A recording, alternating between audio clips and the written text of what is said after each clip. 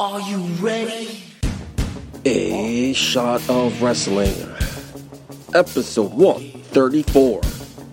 And away we go.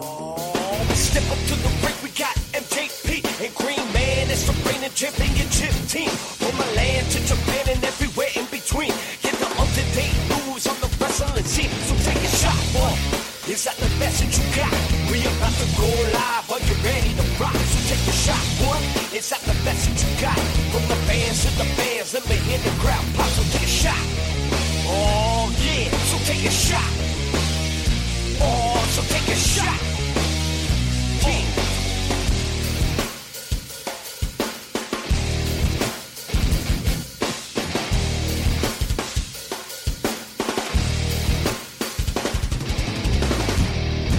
Welcome everybody to A Shot of Wrestling. I am your host at Magla Chapati, and frankly I'm on cloud 9 right now, in a great, fantastic mood. And joining me this week, returning to the co-host chair in Omega Studios, the Green Man. Oh, it is so nice to be here. So nice to be back home. Talk about being home. We just came a few weeks ago. Great show about on BCW, by the way. And now I'm home here in Omega Studios. I mean, it doesn't get any better than this, MJP. Off your vocal rest from your commentary duties. Oh my gosh. I didn't think it would be as hard as it was. Let me tell you. That's what she said. But I'm grateful for the opportunities that of just not only doing this podcast, but the fact that this podcast has given us the opportunity to work with BCW, have put me behind the commentating table with AJ Pan and Pete Rosado. I mean, it's pretty cool. It's pretty cool to be the Green Man in 2018. Who would have thought, right? Back in WrestleMania 24 that we About this guy. that we would have our podcast, that we would interview the amount of people that we've interviewed who are welcoming to be interviewed by us. Because who are we? You know, we're just fans. This show has always... Just from the fans to the fans. Exactly. That's who we are. And we just love alcohol and drinking and talking wrestling. So who are we to take their time? But they're gracious and we appreciate it, man. How did you enjoy the BCW show, by the way? It was good. It was a little chaotic. The ending sucked ass, but it was pretty good. I wasn't too happy about the ending, but if you are a Federated fan... Made no sense. If you are a Federated fan, Federated still has a good amount of going power in other promotions, PPW being one of them, and Battle Club Pro. Federated is coming back to Battle Club Pro, and if you're in the area, if you like the Bronx, go check them out. Also, if you're a Federated fan, make sure you go check out episode 133, the end of episode 133, for a raw, uncut, uncensored, unscripted, unkayfabe interview with Federated right after the event. It's an interview you don't want to miss. They kind of just went AWOL. Off. Yeah. They were dropping F-bombs, and I'm not just talking about the word F-bomb, but they were really out and loose, and they were very unhappy with the way it ended. They felt the same way that the fans did, that why did it end this way? Why would you push out one of your more important people, Mike Orlando, Ali Rex, Brute Van Sleek, Papadon now, and now the new member into Federated, Casey Navarro. I mean, Federated is at the top of their game, but yet my boy, AJ Pan, assured me there was going to be a victory in the PCA, so I'm sitting pretty. I'm sitting very pretty. Great. So am I. Why am I in such a great mood, you ask? Thanks for asking, ass. Why? If you're a loyal listener, you hear me complain all the fucking night. If you heard the Slim Sheffy experience from years ago, if you heard Putty's podcast from a couple years ago, if you heard A Shot of Wrestling from the last 2.5 years, you heard I really fucking hate my job. You do. My boss is a fucking bitch. She hates me. She just can't stand the way I breathe. You know what my solution to you was? Fuck her. I don't even want to think about that. But finally, after 17.5 years, this fucking bitch is out of my system. I got a new job, finally. Same building, same place, different department, totally away from her. Now I'm working in IT. I work better with computers than I do with fucking bitches. So, you know, I'm on cloud 9 right now. Popping bottles, hung out with Mike downstairs, gave me some free shots. I'm feeling nice right now. I'm feeling pretty nice. You look better, and after too. The show, like, you feel like there's better. weight I feel better. Removed from Huge you. monkey off my back. Yeah. Can't wait. Want to wrap the show up. Let loose in karaoke downstairs. You know, we're going to have a good time tonight. We're going to have a fun show I love tonight. it. You know what you should sing tonight? It's My Life by Bon Jovi, you know. And then My Way by Frank Sinatra. And then Bring them together. And then she fucking hates me by Puddle of Mud. Yeah. Oh, that's facts. The song's written about this bitch. That's me. I'm on cloud now. Let's get right into the show. Start it right now. Oh. With, as we always do, wrestling replay. Now, we're getting ready for Hell in a Cell. Are we not? We are. Let's start off with the very first Hell in a Cell. Do I even Bad remember Blood it? in Your House. Brought to you by PlayStation. October 5th, 1997 in St. Louis, Missouri, from the Kiel Center in front of a crowd of 21,151. We saw the Nation of Domination defeat the Legion of Doom in a handicap match in 12 minutes, 16 seconds. Max Mini and Nova defeated Mosaic and Tarantula in 6 minutes, 44 seconds. The Godwins defeated the Headbangers to win the Tag Team Championships in 12 minutes, 18 seconds. My man Owen Hart defeated Farouk to win the vacated Intercontinental Championship in 5 minutes, 51 seconds. Disciples of Apocalypse defeated Los Marliquas in 8 minutes, 4 seconds. Bret Hart and the British Bulldog defeated Patriot and Vader in a flag match in 25 minutes and 7 seconds. And in your main event, Shawn Michaels defeated The Undertaker inside the very first Hell in a Cell to determine the number one contender for the WWF Heavyweight Championship in 29 minutes and 55 seconds. Now, why is this memorable? Because I think Great Man just noticed it. It is Kane's debut. Yeah. Kane debuted, ripped off the door of the cell, cost The Undertaker that match. What epic, one of the most memorable debuts in wrestling history, in my opinion. Do you think so? Out of everybody who has made a debut, everyone, you think One of the most impactful? Kane, absolutely. Do you think a debut is important because it is unknown? Like you just show up, you watch a pay-per-view and you're like, holy shit, who the fuck is this person, you know? Or do you like the build of like, you remember when Razor Ramon was ready to do his debut and you had all the vignettes of he's coming, you know, like the bad guy? Do you like the build? Old school, yeah. Or do you just like the complete surprise of like, who the fuck is this? Depends on the character, depends on the storyline. Kane fit perfectly here. Yeah. If there was vignettes for Kane, it wouldn't be a surprise. And who cares? Yeah. You know what I liked about Kane? Not just his debut, but the story that they unraveled through the next few years on how he was intertwined with The Undertaker, how he was the brother of The Undertaker, how he killed his mother. Like, there's so much story invested. Like, the writers really did a great job with building the relationship and the dynamic between The Undertaker, Kane, Paul Bearer, and they created that. And I, to be honest with you, Michael J., and we haven't talked about this before, I really thought they were going to do that with Bray Wyatt and Sister Abigail. They could have totally put so much layers into that storyline, and they totally screwed that up. They screwed it up when they realized that he was Sister Abigail. Yeah, absolutely. Speaking of Kane and Undertaker, right quick, Bruce Pritchard on his podcast revealed a story how he's in a taxi cab in New York City, talking about wrestling with a cab driver, and the cab driver revealed how he was the Undertaker's son. Really? And Bruce was surprised, didn't know what to say, so he started texting the Undertaker. And the guy was like, "Yeah, you know, my father's the Undertaker. I didn't see him too much growing up. Plus, his brother Kane always is feuding with him. They didn't get along, so I don't really know my brother. I don't know my Uncle Kane too much." And Bruce is like, "What the fuck is he talking about? It's not real, right?" I'm like, what an ass, what an idiot. But anyway, not only is this pay-per-view memorable for Kane's debut, watching it live in studio. It's also memorable. I totally forgot about this. I think you forgot about this as well. This is where they announced Brian Pillman passed away. He was found dead in his hotel room this day, October 5th, 1997. Wow, that's crazy. So that's a historic footnote in this pay-per-view as well. Two big moments in this pay-per-view.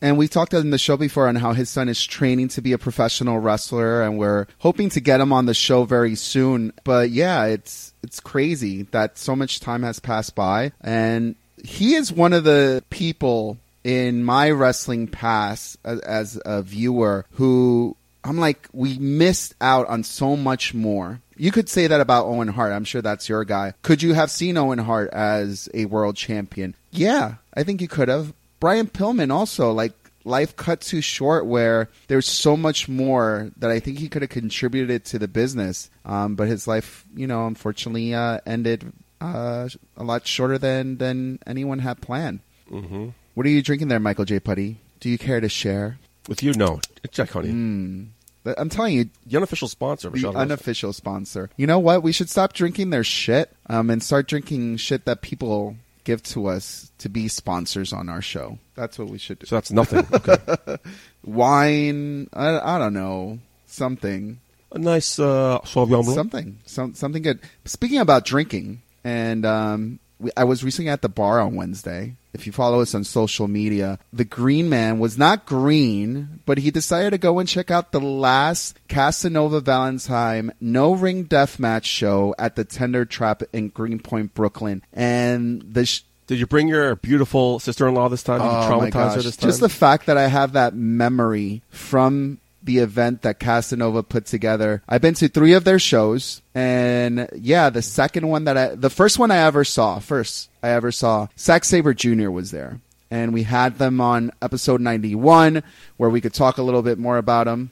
And then the second time I went to Tender Trap, I took my sister-in-law, told the story on A Shot of Wrestling on how she was completely terrified between the match that Casanova had with Matt Tremont, because it literally was at her footsteps. Like the blood, the thumbtacks, like the glass, everything was right there. Like she was fearful for her life. And this last one, man, it did not disappoint. The Boulevard Bullies were there, but a lot of other friends to the show were there. Joe Gacy with his girl Amy was there. We ran into East Coast Syndicate member Dominic De Niro, and new member to the Sexy Saiyan squad. We were there hanging out. He told me a story that I want him to indulge a little bit more when he comes on the show one day, on how he recently got his tag team title stolen from his car. Say what? Yeah. So I don't know what's going to happen. I mean, that's a big deal, right? That's a big deal to. Yeah, absolutely. I mean, and if you got to defend your title, what, are you just not going to show up with the belt? I don't know. But the bounty is out for whoever has Dominic De Niro's tag team championship. And there's only just a few days away from him having to defend those titles. So let's see what happens. Also, Battle Club Pro owner was also there, Joaquim Morales, which we usually see him at BCW. He's usually working like the audio stuff. So, you know, the more we get into this business and the more we get opportunities, the more we get to meet the great people behind the scenes, in front of the camera, who really put this business together. So it was a great night, great way to end the Tender Trap, because the Tender Trap is closing down, which is one of the reasons it's the last and final no-ring death match from that venue. So a couple weeks ago, I recounted my love of the Mountie and his formidable tag team, the Quebecers. Well, Green Man, that's what leads you into this week's interview, no? Oh, man. When we talk about Big Get, I feel privileged to have had a conversation with this guy. By the end of this interview, you will be inspired by a man who pretty much had everything he wanted. And a few weeks ago, Michael J. Putty, I posted something on my social media, and I said, you know, I hate the phrase when people say, if it ain't broke, don't fix it. Did you see that? Yeah. And I said, if it ain't broke, don't fix it. And it really came from this interview, because this is a man who was getting paid very well, who made a great living, had a great legacy already set up, and was already making a good living for himself, but said, you know what? I'm not going to settle, because I know I am worth more. I know I've been put in this earth to do a lot more. So I'm going to give everything that is nice and cozy to me and go pursue my love. Go pursue my passion. And it doesn't matter how old I am. It doesn't matter how many years I've been out of the business. I'm going to be the best me that I could be. And that is where that inspiration of "it ain't broke, don't fix it" made me realize I hate that saying, because things do not have to be broken for you to fix them. You do not have to be at the worst of times to rise to the occasion. You know, things could be going great. Right now, Shot of Wrestling is doing great. You know, we have great connections. We're meeting great people. We're being engulfed into this great sport, this great art form of professional wrestling that we didn't even expect to be part of. And, you know, just because we're having some great times, let's build and have some better times. So, PCO, thank you so much for the inspiring messages that you are able to provide to me. And hopefully, if you guys keep listening in, you will listen on these inspiring words from the man himself, Pierre Carl Ouellet, PCO, baby. Great man. Take it away.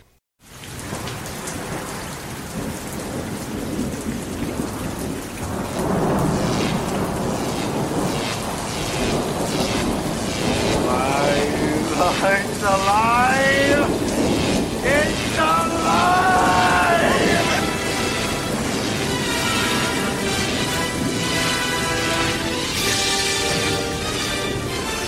All All right, everybody, welcome to another exciting interview here on A Shot of Wrestling. I'm the Green Man, and like we've said time and time again, wrestling brings us together, and today, wrestling brings us a 3-time WWF Tag Team Champion and former WCW Hardcore Champion, Pierre Ouellette, a.k.a. PCO. Welcome to A Shot of Wrestling. Yeah, man. It's my pleasure. So let's get right into it. Let's get to know you a little bit better. Many would label your current run as the biggest comeback in wrestling. The peak of your success was one half of the most iconic tag teams in history, the Quebecers. And now looking back into your career, what would you consider your biggest accomplishment? Honestly, this year is my biggest accomplishment. But if you want to go back, I have to say there's a few. I mean, getting those tag team titles, WWE against the Steiner Brothers, the Jacques Rougeau retirement match at the working on top of the bill at the Montreal Forum, 18,500 people, totally sold out. Having like almost like a WrestleMania show because like it was all the roster was working that night, so that meant Undertaker versus Yokozuna, Jeff Jarrett versus Razor Ramon, Bret Hart versus Owen Hart. Like I mean, all the top feud were on that card, and just main eventing that card, that was a hell of a accomplishment and a hell of a deal to me. And then my feud with Bret Hart, it's something that will always be so special to me. So those moments are really, really important. And working with Hulk Hogan during a show that we ran in Montreal was also pretty cool. Not working in the ring with him, but just working, doing interviews and just putting everything together so we can have a great house, and designing like some of the angles that we came up with to pack that house at the new arena, the Molson Center. That was another great moment of my career. Well, success does not come without a little failure. What would you say are your setbacks that you've learned the most from? Oh, there's so many. I think in every successful person or life or person that have success, if I look at Vince McMahon for an instance, I mean, if you look at his failures at the WBF, the XFL, all the trials for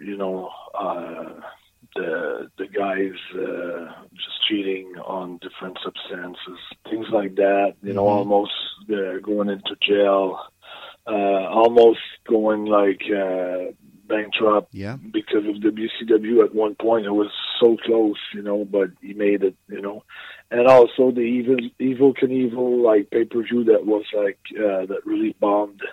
That was really bad, and I lost tons of money in that. And also, he was the owner of a hockey team in the American Hockey League at Providence at one point. That was another failure to him.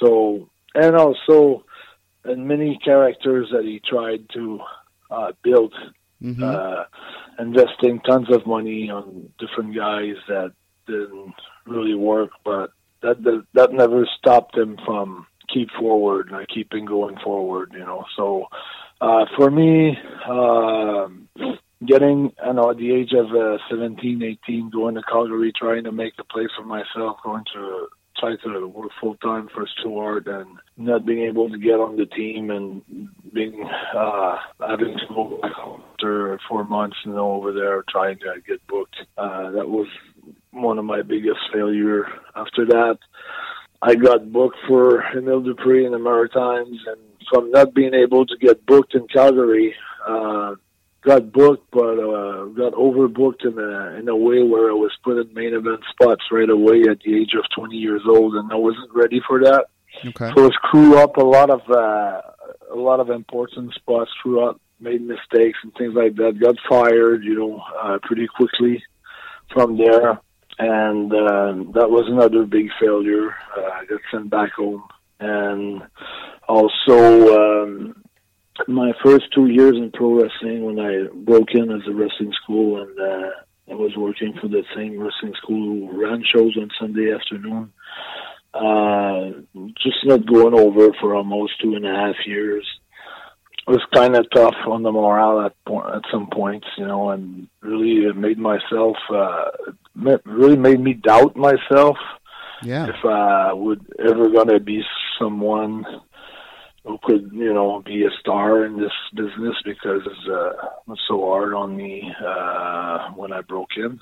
Also, different situation with WWE where, I remember at one point in 2008, I was brought back for tryouts, and after one night, everything went so bad. The fact that I wanted to have a style that I think nobody was ready for it, like a more MMA style, and more Muay Thai, MMA, grappling, like match riddle style, if you want. But well, it sounds to me like you were ahead of your peak, because the WWE right now is looking into that and incorporating a lot of the UFC talent into their roster. Yeah, 2008, when John Laurinaitis came to me, he said, Vince hates UFC. It's his number one competitor, and he hates your gimmick. And by the time I get in the ring, and nothing went. I didn't have the proper opponent, didn't have someone that wanted to collaborate with me to make me look good either, and nobody bought into my style. Not the agent, not the higher executive, not Vince. I was going against the tide, like I was going I was just swimming the other way around. And after one night, they just said, "Don't bother to come to Philly tomorrow.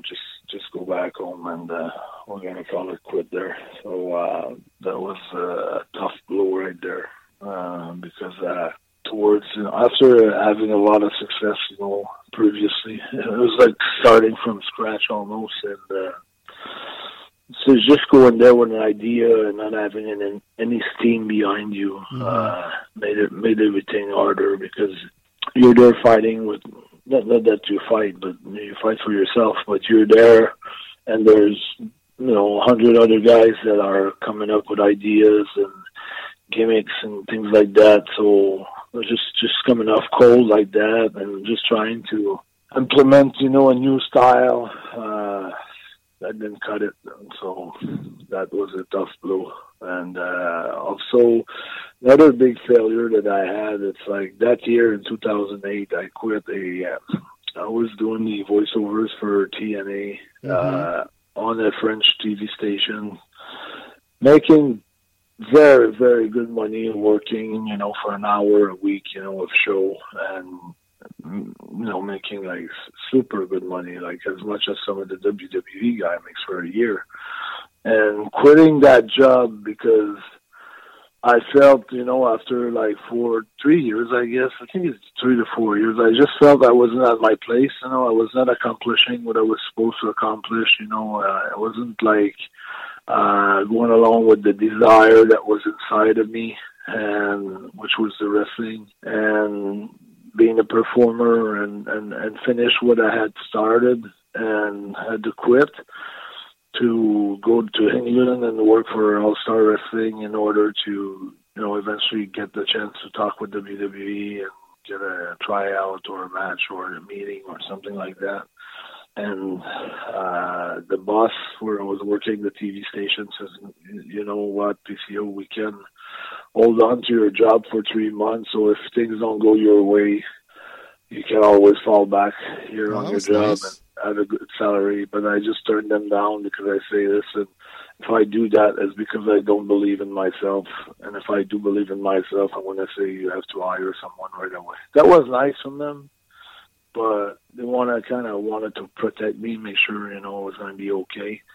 But in this business, the person who you have to believe the most in. It's not the promoter, it's not the fans, it's yourself.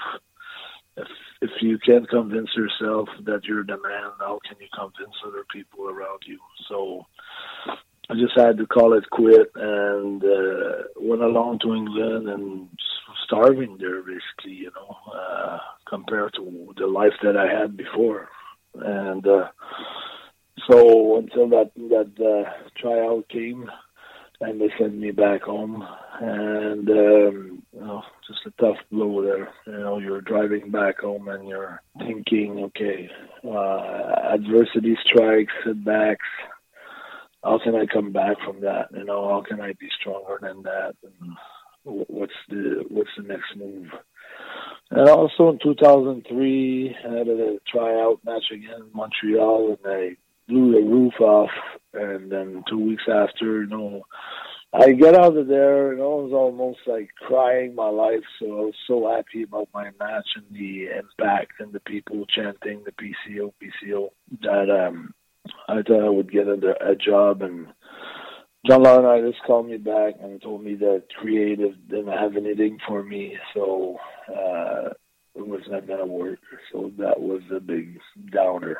But there's so many. There's so many. There's more, like I said. I can go on and on with the failures and with the hopes that didn't go through. Office calling me up saying, "Okay, Monday you're starting with this.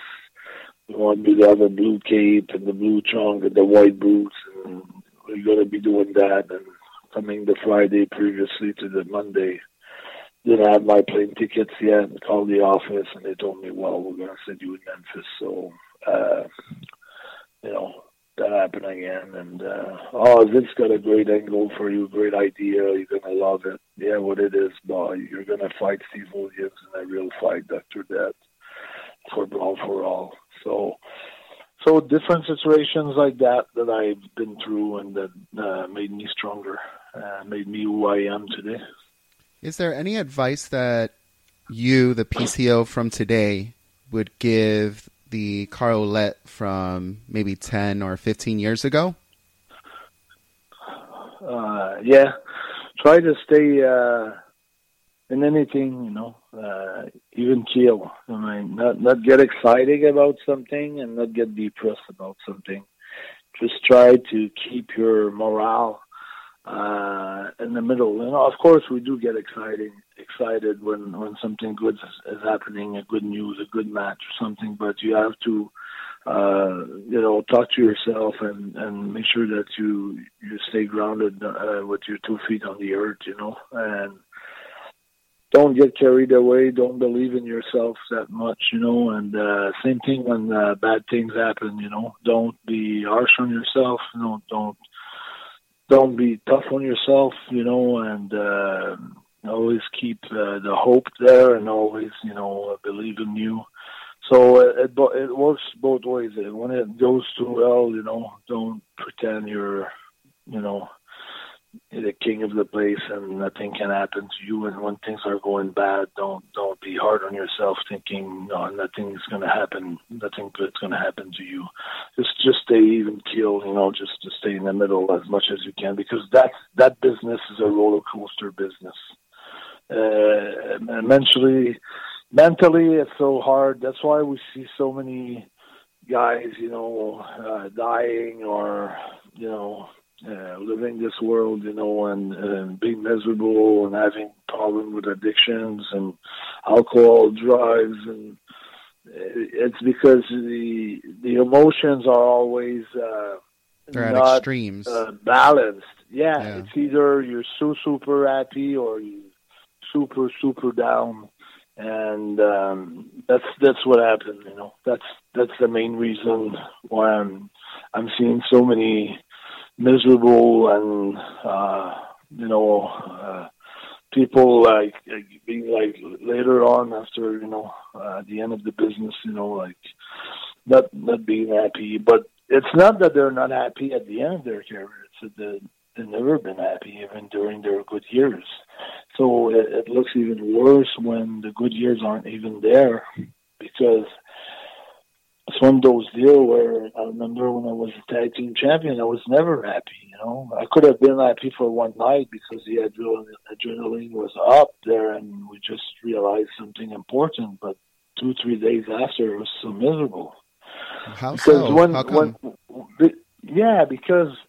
because you're chasing, instead of living in the moment and having fun with what you're doing and appreciate everything that's happening to you right now, you're thinking, when I'm going to get this, I'm going to be happy. And when this becomes the present, you're still looking for, well, when I'm going to get this, I'm going to be happy. So basically, you live your entire life without being happy because you're always chasing something. It's almost like if there was a little string, you know, you attach a carrot and then, a stick that pull it. Every time you want to grab that carrot, the stick pulls that carrot away from you, and you're still miserable because you thought you're going to have that carrot, but you're not going to have it now, so you still have to run after it or, go towards it. And it's always a vicious circle like that where... And they always say sometimes the journey is a lot more important or a lot more enjoyable than the destination. Easy to say and tough to live it, though. Yeah. I mean, tough in a way where you need a lot of wisdom, a lot of practice about it, which I became good at it with the time, I'm enjoying this run so much so far, and every part of the run, not just my big matches or not just my very important matches. Whatever I do, wherever I travel, even if it's tough, sometimes traveling is so hard, but I'm pulling all the positive out of it. I'm saying, this is my best souvenir. So when I look in the past, the hardest time became my best time as far as memories. 2018 has been treating you pretty well. You've wrestled probably the most number of promotions that you ever had in your career this 1 year. And it's a great time to be a wrestling fan. And I would think even a better time to be a wrestler with the amount of opportunities there are out there. What are your thoughts about what the wrestling scene is like today versus when you first broke into this? Everything's the same. I mean, the politics is the same. I would say, like, the jealousy or not the jealousy or the friendship or everything. Everything is the same, except it's just your approach. My approach has changed. It's like I don't approach it the same way that I used to approach it. So it's hard to compare everything because I've matured so much and acquired a lot of wisdom through those years to my life. But the evolution in the ring is tremendous as far as pile drivers or superplex or big moves like that were almost an ending match 20 years ago. Just becomes now a setup move for another move. So now it's like you got sequences like 3 to 4 moves in a row that are all solid moves that could all be finishes, but it just sets up, the 4th move or the 3rd move for the finisher or for something, bigger and getting some sort of reaction from the crowd. Yeah. It's just, everything's a faster pace. Yeah. Even though some older guys would like to tell those guys, to take it more relaxed and less is more. Basically, came to a conclusion that more is more. So, well, that's the way I look at it because. Yeah. It's an evolution. It's like hockey. You can't go back with people not wearing shoulder pads anymore. It was like that 20 years ago. It's just a different era, and we have to go with what's there. So we just have to adjust with the change. And you've done a great job adjusting. I mean, the first time that I've seen you in action was at Joey Janela's Spring Break 2. And you and Walter stole the night with your match. The internet was glorified at that moonsault that you did onto the ground. And then the images after that match of your chest were circulating all across the world. How did you prepare for that match? Well, I knew it was going to be one of the most important matches of my career. So I had been watching a lot of matches from PWG, a lot of matches from all of the top guys on the indie scenes, and I just wanted to be so ready for it, just had worked so hard, doing a lot of things outside the ring. And that's the thing that I miss the most, being on the road like 4 days a week doesn't allow you sometimes to progress as much as you would like to as a wrestler, because there's things that you cannot practice as much.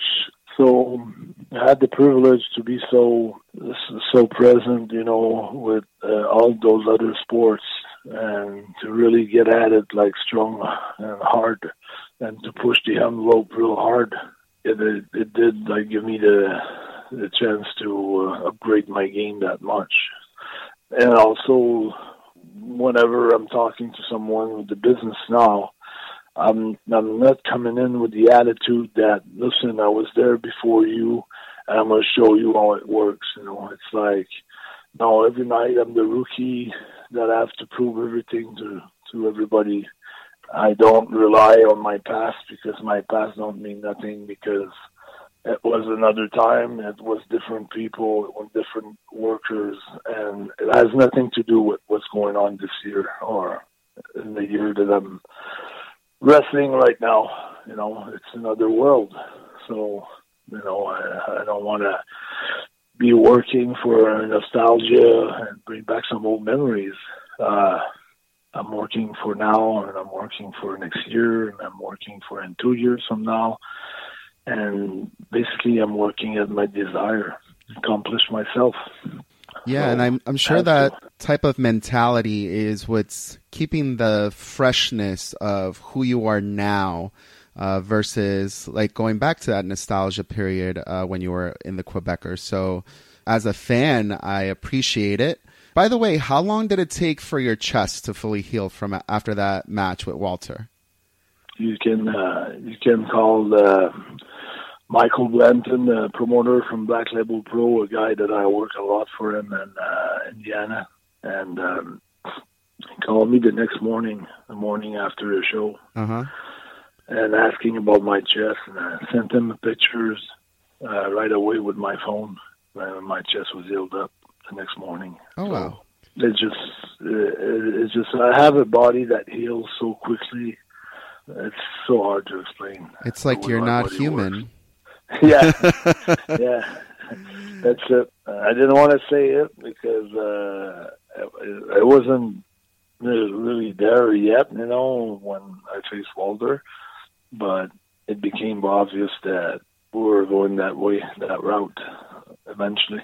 Yeah, and some of the things that kind of display that superhuman or not human strength is the promos that you've been doing. Something fresh, something original, something that we haven't seen.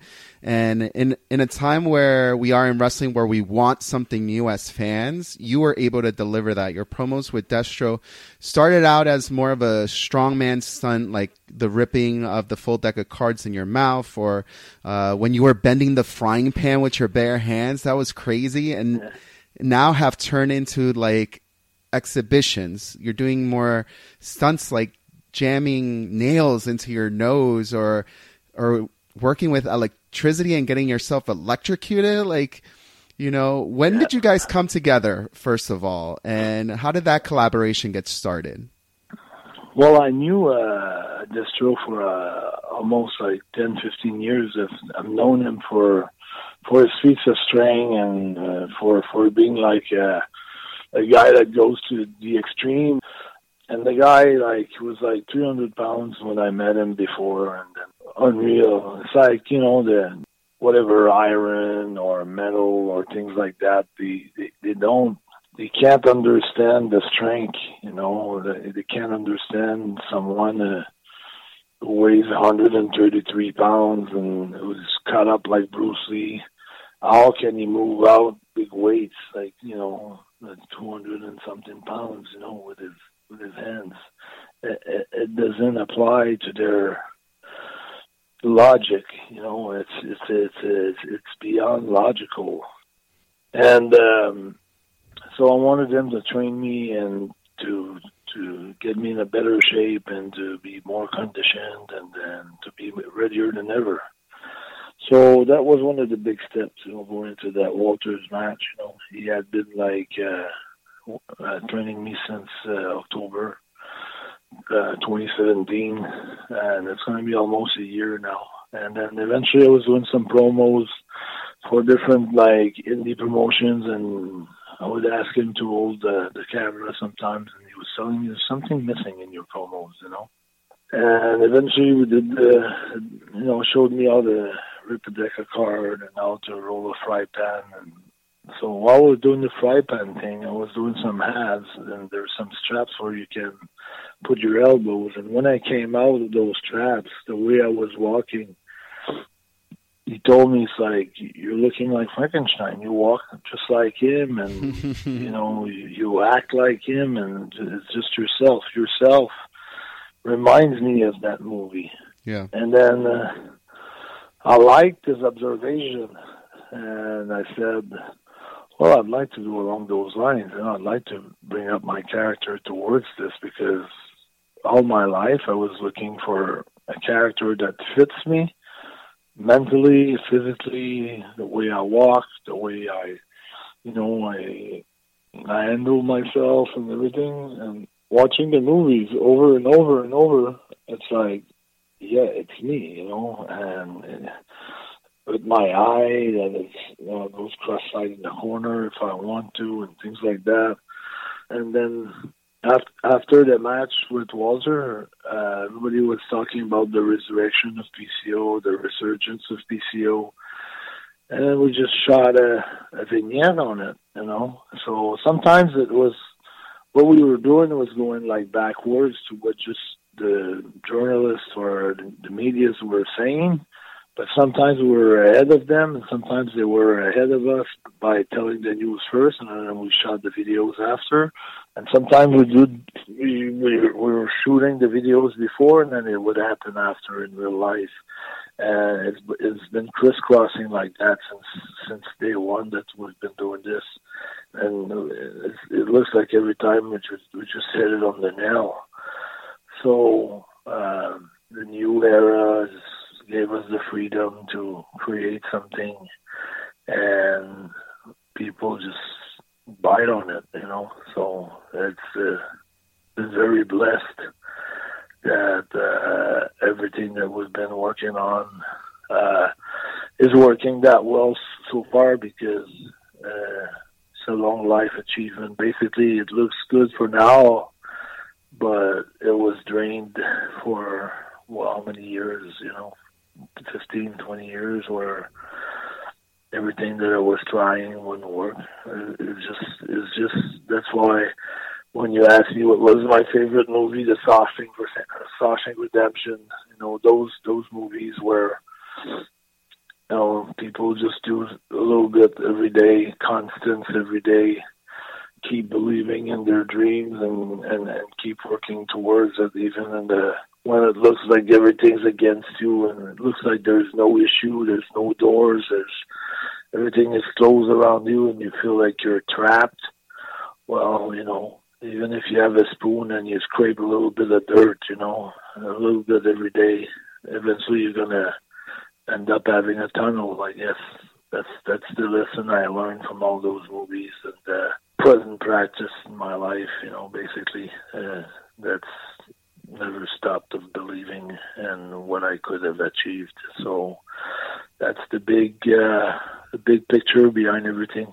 Yes. It's just happening. Everything's happening in 2018, but how many years I've been working at it, that's the question.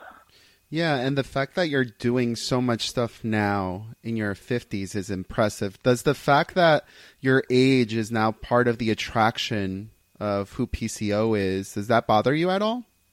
Not at all. Not at all, because if I'd say most, I did 2 shows last week in baseball parks where there's 4,000 people, and they're mostly mainstream people, you know, like knowing what happened in the past, basically, and what's going on WWE, but not being the underground crowd of wrestling or the real diehard fans. Yeah.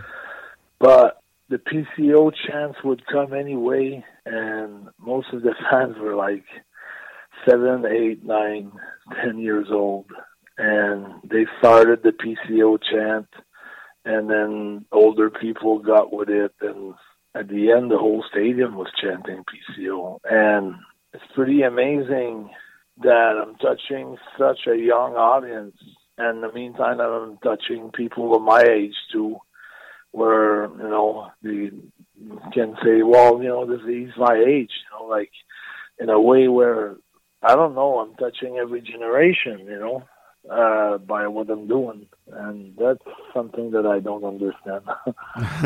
It's pretty crazy to my mind. It's mind-boggling? Blowing my mind. Yeah. Yeah, mind-boggling, yeah. Well, I think it's due to the work and the story that you tell in the ring when we see you.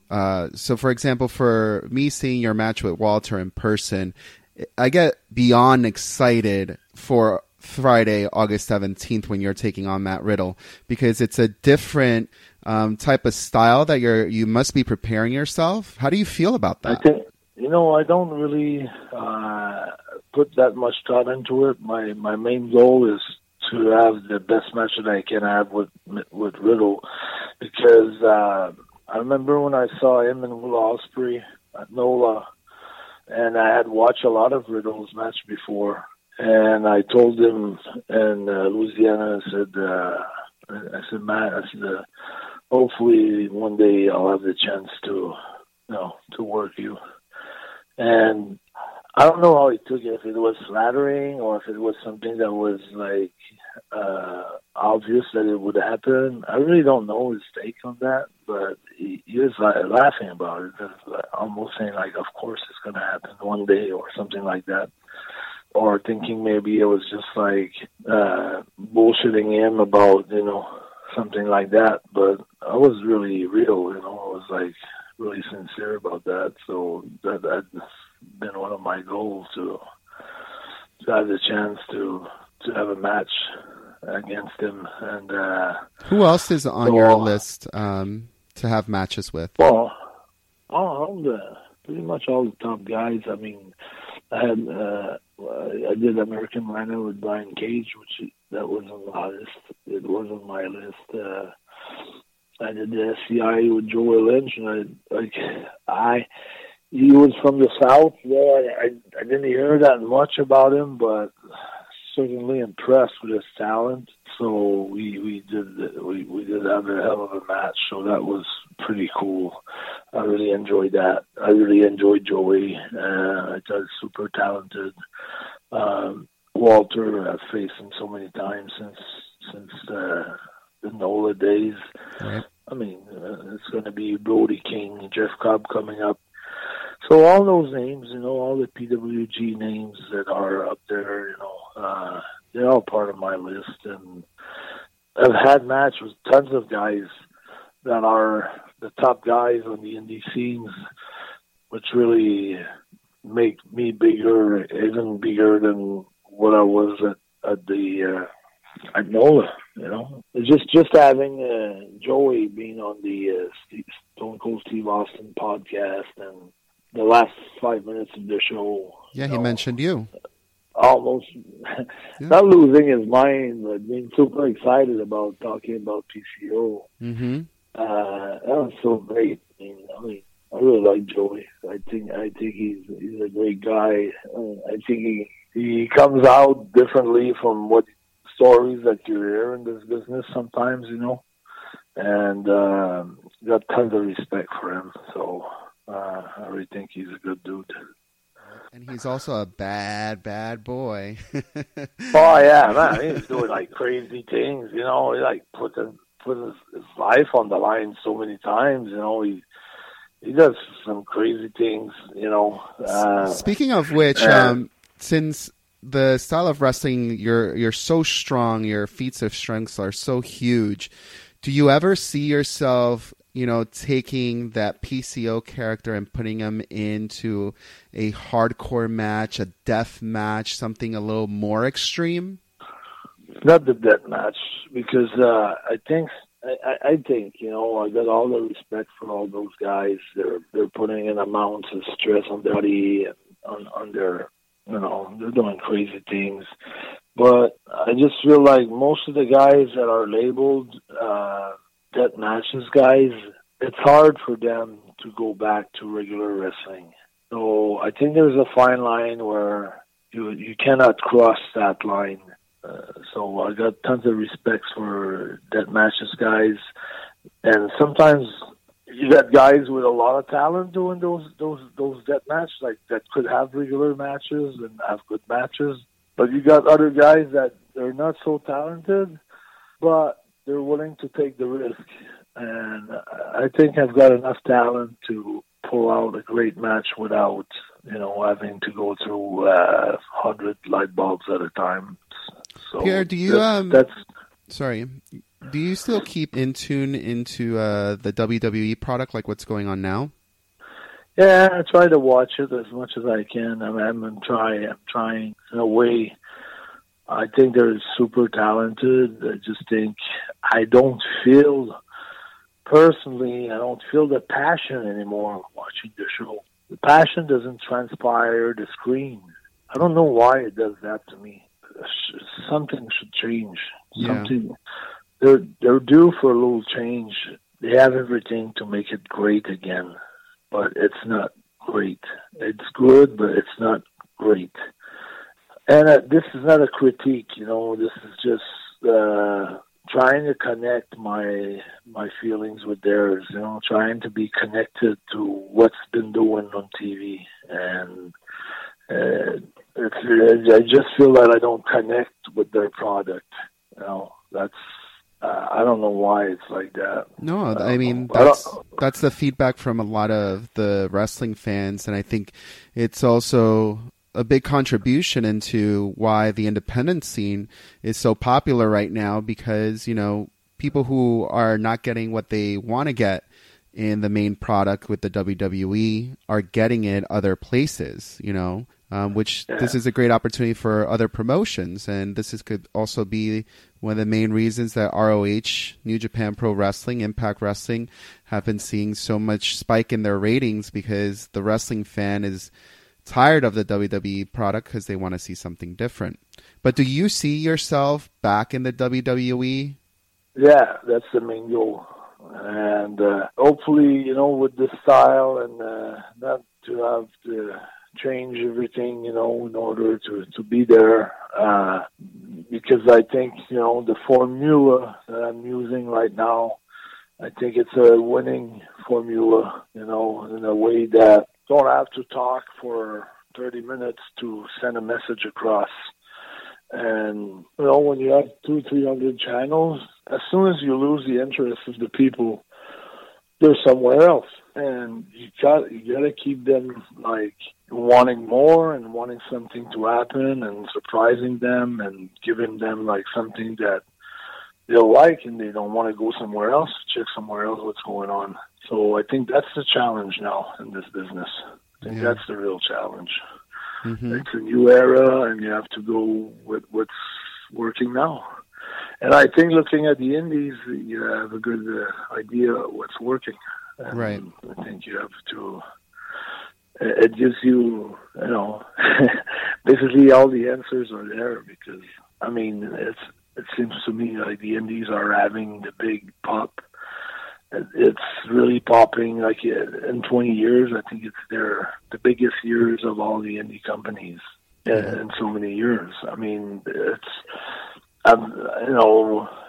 Being part of it and hearing stories and talking with the boys, some of the guys are making more money now than they were making money with WWE on a contract.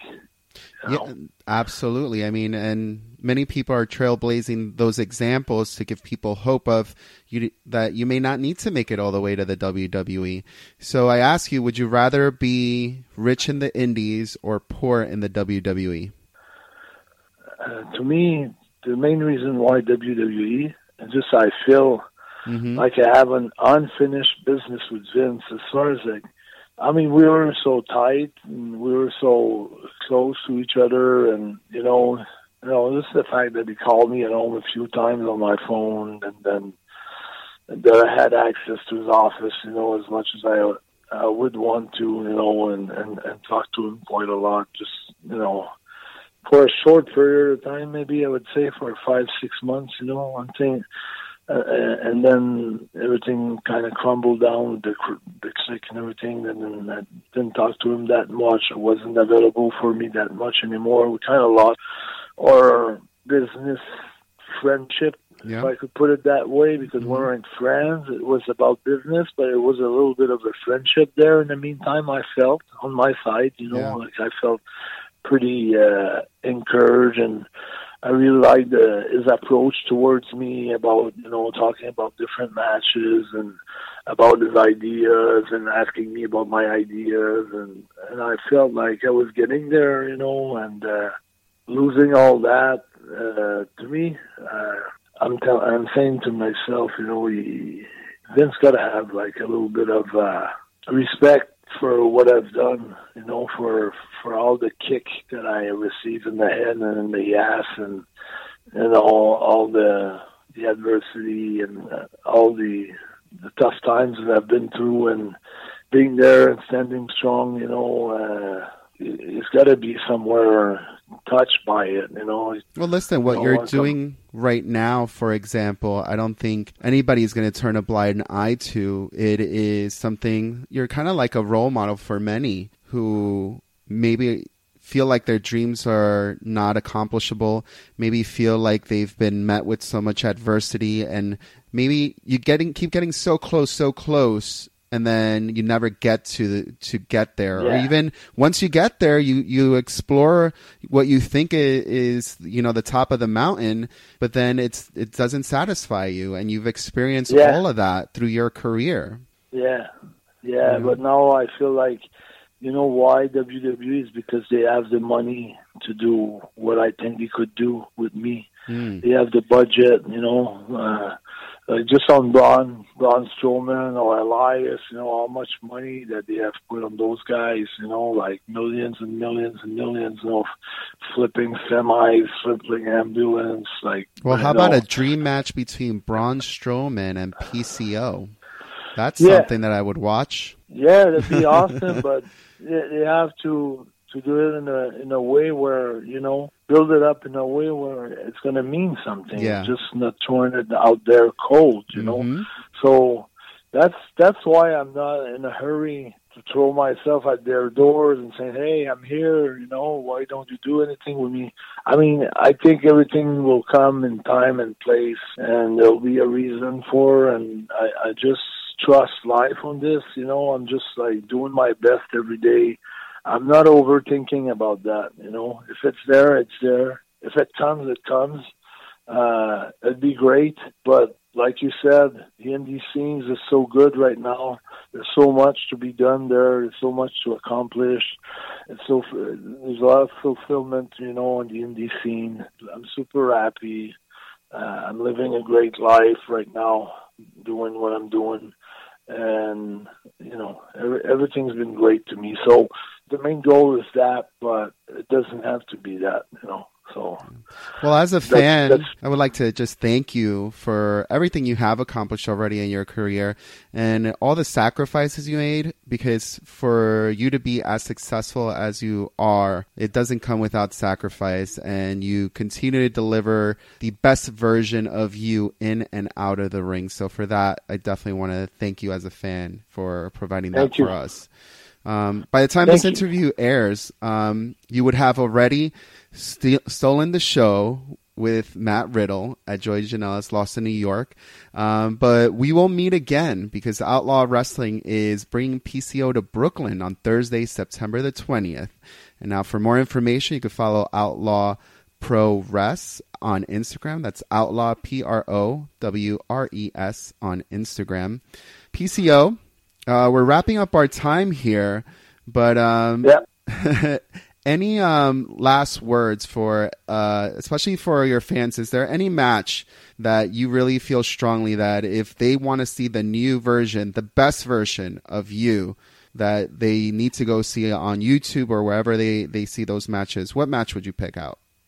The Tournament of Survival, PCO Joey Janela, the American Rana 18, PCO Brian Cage, the X Division champion, the FCI tournament in Chattanooga, Tennessee, Cynic City tournament, the match with Joey Lynch.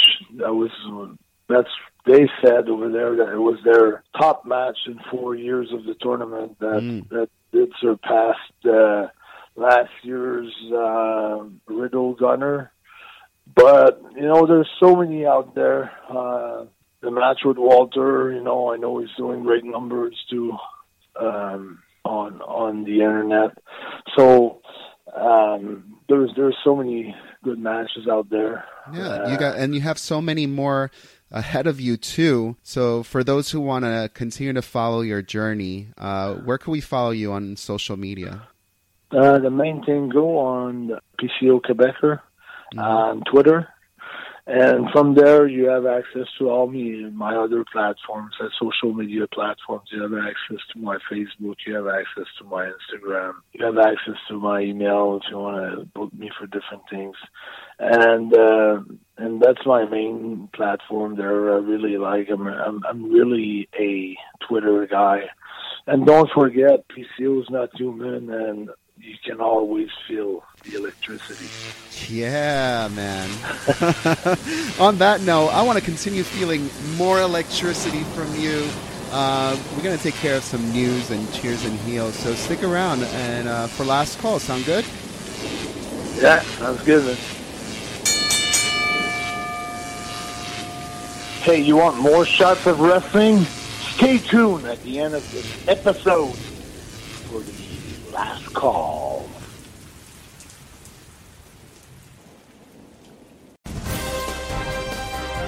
It's In the News with Michael J. Putty and the Green Man. All right, great job, Green Man. I appreciate. Great hearing from the 3-time tag team champion, PCO. And one-time hardcore champion in WCW. Talk about like a second chapter of your career in life. This guy is revitalizing, giving motivation to everybody. Like, never give up, never surrender. Yeah.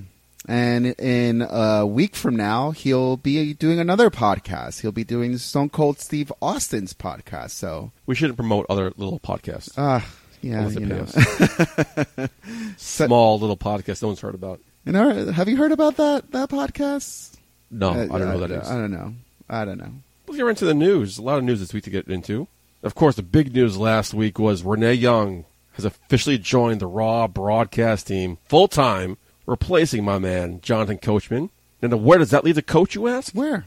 Well, he's being moved now to host the pay-per-view kickoff shows, replacing Renee Young, which personally I feel is a much better slot for him. Coach will begin his new role Sunday for Hell in the Cell alongside Booker T, David Otunga, and Sam Roberts, with special appearance by Pete Rosenberg. Now, I wasn't too keen about this move. First of all, I love Renee Young. I'm a big fan of the coach, but now that he's hosting these pregame shows, much better. Because I didn't like the dichotomy between Coach and Graves. They're always bickering. Graves is always undercutting him. It took away from Raw, took away from the product. So I'm happy that now this is done with, and now we get Coach doing what he does best, hosting the show. I'm excited, bro. I think it's a long time coming. I don't know if I ever mentioned it to you or we've talked about it on the show, but it's definitely been an idea on my mind. Back WrestleMania, 30. Yeah, around 30, when the women's revolution and evolution was really kicking up into high gear. They were really putting some money and giving it a big push. I was like, yo, this would be the perfect time. And this is when Renee Young was doing her show on the network, weekly, unfiltered, and she was doing those interviews. And I was like, yo, I really like this girl, Renee. She's doing great. She's got great charisma. She has a great rapport with everybody backstage in her interviews. She would be great if they really wanted to push this women's evolution to be that first woman to be at the commentating table full time. And if they did not have this idea way back when, and they were not grooming Renee for this position, I think they would be stupid. And I think we would be stupid to believe that they weren't. So congratulations, Renee Young. You totally deserve it. It's been a long time coming. I think the perfect time would have been when they did the brand split, and they should have just put Renee on SmackDown instead of having Corey Graves do double duty. Well, Corey Graves wasn't doing it. It was John Bradshaw. Oh, yeah. Don't put Todd Grisham, the other guy. What's the fuck his name is? Tom Phillips. Yeah, we don't need him. Put her there, flank her with Bradshaw and who the other guy was at the beginning. I think it should have been. I gotta be honest. I think it should have been Mauro Ranallo, Renee Young, and Dave Otunga for the SmackDown broadcast team. Mauro and Renee are straight people, and you could kind of see that with Michael Cole and Renee Young. They both want to do the straight commentary. So now Renee's learning her place. I think Renee deserves to be in that center seat on SmackDown, flanked by Byron Saxton, and hopefully the returning David Otunga. Get rid of fucking Corey Graves. Well, listen, if you're trying to make a name for yourself in broadcasting and trying to be a commentator, you have to be able to flex. You can't just say that Renee Young is going to be the straight person. Give us your experience as a commentator now. You feed from experience. Yeah, I am talking for experience. And if the boss or whoever is telling you to help narrate a story and they need you to fit a certain role, you're going to try your best to fit that role. If they want you to be that heel commentator, because that's what Corey Graves is, right? The heel commentator. But they must have been like... Sometimes when he feels like it. Yeah, but they must have... Sometimes he's the face. They must have been able to tell Corey, this is great what you do. Keep doing that. Or, we want you, when it comes to this match, to, start bickering with Coachman. So I think you have to be able to adapt. And I think that's what Renee has been able to do. And again, congratulations to Renee Young. In other news? In other news. Well, Green Man, please... Excuse me for a second. We both know that people from the WWE listen to this show. It's not a tagline we use. No. We know for a fact. We can't divulge how we know. Sorry. But people from WWE listen to this show. Correct. Correct. So excuse me for a second. Let me talk to them directly here. Okay. In response to a fan question on Twitter, Batista was asked if he's going to appear at SmackDown 1000 coming up in October. He said, and I quote, "Surprise, surprise, I wasn't invited. And it's in my hometown? Guess by now I shouldn't be surprised." Guys. It's in his hometown. This better be some sort of fucking work. This better be him playing it off. SmackDown 1000 without Dave Batista is bullshit. All right? Batista needs to be on SmackDown 1000. This is ridiculous. Batista wanted to be on WrestleMania 34. He wasn't there. Batista wants to be on WrestleMania 35. He's not there as of yet. This is Batista you're talking about. Future Hall of Famer. Why are you guys treating him like a second-class citizen? Right? He didn't leave to go to TNA. He didn't leave to go to Ring of Honor. He didn't leave to go to New Japan. He left to start a second phase of his life acting in Hollywood. You guys welcome The Rock back, no problem. You guys welcome the John Cena back, no problem. Why not welcome back Dave Batista? All right, anyway, please. But fear not, Batista fans, okay? Tommy Dreamer replied to this tweet and invited Batista to his House of Hardcore show, saying, and I quote, "Dear Batista, you're always welcome at my House of Hardcore shows. I love ya, and so do wrestling fans." Yes, we do. All right? So if you want to see Dave Batista at House of Hardcore, you better fucking invite him to SmackDown 1000, and especially WrestleMania 35. WrestleMania 35, he's turning 50. It's his last chance to get inside the ring. He's turning 50? Get off your fucking ass. Yeah. 5-0? Get off your ass. Yeah, and that's when he's going to retire. He's going to give it up. Get off your asses. Do something with Dave Batista. It's going to be a draw. You guys fucked it up his last return. Wasn't his fault. You guys fucked it up. Listen to him. Listen to Triple H. And bring Batista back. End of rant. You need to move on. You have anything to say about Dave Batista? I know you don't, so want to move on? I think it's funny that you said use guys. You're such a mark. Yeah, use guys, yeah. Mark. Speaking of marks, in other news. There's been talk backstage within the WWE about Paul Heyman being put in charge of his own stable. Very similar to the Dangerous Alliance back in ECW. Of course, a few names being thrown around are obviously Ronda Rousey, but surprisingly, Kevin Owens. Really? Are you surprised? Yes. About Kevin Owens, yeah. Any thoughts about Kevin Owens? I'm not. Kevin Owens and Paul Heyman? I'm not surprised. I think it's great for business to put those two together completely. I think Kevin Owens could fit in the shoes and break out the shoes of Brock Lesnar any day. And I think a name like Kevin Owens would be a good person for the best advocate in professional wrestling to advocate for. Brock Lesnar sucks on the mic. Kevin Owens does not. Kevin Owens doesn't need a mouthpiece. He does Kevin not. Owens doesn't need a manager. Kevin Owens can handle himself. No, it doesn't. Bobby Lashley. I think Bobby Lashley could benefit from having Paul Heyman in his corner. Similar to Brock Lesnar, MMA fighter, big jack guy. Hell, he's Black Lesnar. And you don't think you'll be getting those chants out there and those posters out there because you did put Black Lesnar on next to Paul Heyman? Doesn't matter. Yeah, it does. Kevin Owens doesn't need, He doesn't Kevin want Owens it doesn't need a that. mouthpiece. Kevin Owens is a former world champion. He doesn't need a mouthpiece. Bobby Lashley's like floundering in the mid card, doing absolutely nothing. He can benefit from somebody like Paul Heyman. But MJP, pay attention to the story that's being painted in front of you. Kevin Owens, yeah, he might be a former champion, but he's not a champion now. He hasn't even been close to the main event card for a while. So He can speak for himself. So, Ronda Rousey but sucks on the mic. She needs a mouthpiece. all right, but he could speak for himself. But you know what? It hasn't gotten him anywhere. So, by allowing the advocate of all advocates, who has a proven track record to build a champion, to be able to advocate for his man to be in the main event, to headline WrestleManias after WrestleManias after WrestleManias, to be champion. I mean, no matter how at the top of the game you are, if someone comes up to you and says, look what I did with Brock Lesnar, do you not think I could do the same thing for you? That's a story there, my friend. That's a story that needs to be told. Hell yeah, Kevin Owens, a Paul Heyman guy, I'm all about it. Yeah, it was all about Curtis Axel being a Paul Heyman guy, and that went nowhere quick. But who do you want to see in the Paul Heyman stable? Let us know. Dial it up, 619-343-3005, inbox at thecharlottewrestling.com, or hit us up on our social medias. In similar news, The WWE is reportedly changing their minds about the use of managers on TV after years of anti-manager sentiment. A story we talked about a couple times in the past. Well, according to the Wrestling Observer, the attitude change has come from consistent success of the man we just talked about, Paul Heyman, with Brock Lesnar and your man CM Punk, which explains, why we're now seeing 205 general manager Drake Maverick managing the Authors of Pain, and surprisingly, Lio Rush managing Bobby Lashley.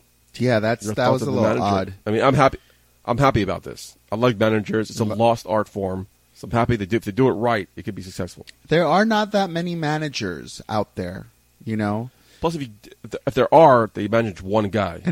And also, I'm sorry, but what could this mean to the landscape of independent wrestling now that the WWE has opened the doors to say, yeah, you know what? We're welcoming to managers. Could we see a influx of managers now with wrestlers who do not have the mouthpiece? Could the Green Man be a manager one day? I mean, I got the gift of gab. Why not? Well, they are looking for the indie scene for managers, believe it or not. Reportedly, I don't know if that's fact or not. They are scouring the indie scenes for managers to come up to manage current superstars. So, looks like they're all in on managerial roles. I'm very happy about this. I'm excited. I like the characters of managers. I think they could do a lot for any character in professional wrestling. If, like you said earlier, if they're booked properly. You need that good chemistry between people. Also, don't give me a manager for one guy. Give me the Bobby Heenans. Give me the Slicks. Give me the Sensational the Sherrys. You want a revolution? Oh, love Sensational Sherry as a manager. Give me a manager who manages several people on the show. I want to see a manager 3 times on the show, so they have a stable. Just because a manager manages one guy doesn't mean that guy has to be incorporated in other storylines. Give me separate storylines, separate managers. That's the lost art form. Let's see what happens. To the social media, frequent co-host of the show, Pete Rosado, quoted, "But why Lio Rush? That's stupid." I asked Pete Rosado a question like, why not Lio Rush? Lio Rush is a face of 205 Live, a show nobody watches. The Cruiserweights are no longer featured on Raw, so giving Lio Rush a spot on Raw, even if it's just a manager, gives eyes on Lio Rush, which is not a bad thing in my eyes. This is nothing but positivity for Lio Rush. Even if it's just a manager for Bobby Lashley, that gives him the outlet to catapult his own career off of this. I got to be honest, I'm on the fence about this one because part of me does agree with Pete and the fact that Lio Rush is such a great in-ring talent that could you be wasting his talents by putting him as a manager? But then on the other side of the fence, like you said, this is essentially his call up to the main roster, Yeah. and he's going to be It's like introduce him to the W universe. Yeah, and who don't watch 205 Live. Exactly. Not only that, but also you have a manager who could back his shit up in the ring. Not just all about the talk, but one day, if Lio Rush needed to back his shit up, he'll be able to do that. He'll be able to dance circles around any one of Bobby Lashley's competitors. Funny you say that, because on Instagram, James.Green_1581 said Lio should be his manager / tag team partner. So he agrees with you on that sentiment. Never thought of that. That'd be a very interesting duo. Kind of reminds me of when Rey Mysterio and Batista were tag team partners. On SmackDown, yeah, bring Batista back. How could you not? It's his hometown. Way off topic. So the conversation is still going on online, so comment on our social medias. What do you feel about managers in the WWE? In other news? In other news. Bound for Glory right here in Queens, New York, next month in October has officially sold out. The event takes place October 14th in the Melrose Ballroom, which can seat up to 1,300 people, which means they sold 1,300 tickets. Congratulations to Impact and Bound for Glory. Are we going? Breaking news. The last 2 tickets sold for Bound for Glory, which sold out that show, were purchased by A Shot of Wrestling, because, yes, we are going to Bound for Glory. You know what's crazy is and to clarify, when we buy tickets, it's often you and somebody else. Am I going to this? Yeah, it's you and me, buddy. Okay. It's the Shot of Wrestling host and the greenest co-host that has ever graced Omega Studios going for Bound for Glory. So the face and the voice of Shot of Wrestling will be in attendance at Bound for Glory, the second biggest pay-per-view of Impact Wrestling. That's Their wild. SummerSlam, I think. That's wild. That's awesome. Make sure you stay tuned to episode 135 of A Shot of Wrestling, because Impact Wrestling will announce this upcoming week the next inductee into their Hall of Fame. Wow, cool. Is that at Bound for Glory? They get inducted Bound for Glory weekends. Oh. Something I might look into going to. Dope. In other news. In other news, speaking about ticket sales, it's being reported that ticket sales for the upcoming Evolution pay-per-view are still kind of weak and not selling as quickly as many people expected. The capacity for Nassau Coliseum is 14,500. They've sold 7,000, which ain't too shabby. But about 2,400 of them have been sold to scalpers and those secondary broker markets. And it's not a hot ticket, but it's not really a flop, though, if you think about it. Okay, great. No, but if you think about it, barely any matches have been announced. They're not promoting it. They're not pushing it in any sort of way. So wait till after Hell in a Cell. Wait till the matches and the cards start forming. Then tickets will be sold out. I'm assuming it's going to sell out somehow. But no one wants to buy tickets to a show we don't know what we're going to see yet. Well, let's find out. Let's fill the card first. Well, spoiler alert, I think the script kind of got leaked out there somewhere. So many people feel like they already know what the card is going to be. Does that motivate... An unconfirmed card. Does that motivate you? Does that spoiler motivate you to want to see the show more, or want to see it less? See it more, because now I know what I'm going to see. But what if you're not interested in it? I was. I liked it. I thought the card. Thought it would fit. Made sense. I don't know how the championship matches made sense. I mean, especially on Raw. But it's like a good card, top to bottom. Looking forward to it. I'm definitely going to watch it if the tickets are available on the brokerage sites. The ticket prices have been dropping. You can get floor seats for like $80 now. Wow. Maybe I want to go. Yeah. That's wild. Plus the fact that Nassau Coliseum does kind of hurt them because you can't get there by public transportation like you can with Barclays Center or Madison Square Garden. Do you think that plays people like us plays a role in it? I don't think so. Because people like us want to drink. I don't think I mean, so. for kids, no, but people, adults who want to drink and have a good time, it's a touchy subject. But we'll see what happens. We'll keep you updated. In other news, maybe a future face you see on a future Evolution pay-per-view. According to Pro Wrestling Sheet, Samoan Johnson, the 17-year-old daughter of The Rock, has been training to become a pro wrestler herself. As of now, she's only doing it part-time because she's 17 years old. But many believe when she turns 18, this will become a full-time, more serious venture for her. Are you excited about seeing The Rock's daughter become a pro wrestler? I'm always excited about new characters joining the pro wrestling scene, and someone with the bloodline of that Samoan dynasty. I mean, she can't. She has big shoes to fill, but I don't think she'll fail. I think she's going to do very well. So did Charlotte. Look what happened to her. There you go. Speaking of Ric Flair, by the way, woo! Ric Flair married his longtime girlfriend Wendy Barlow this week in what they labeled a commitment ceremony.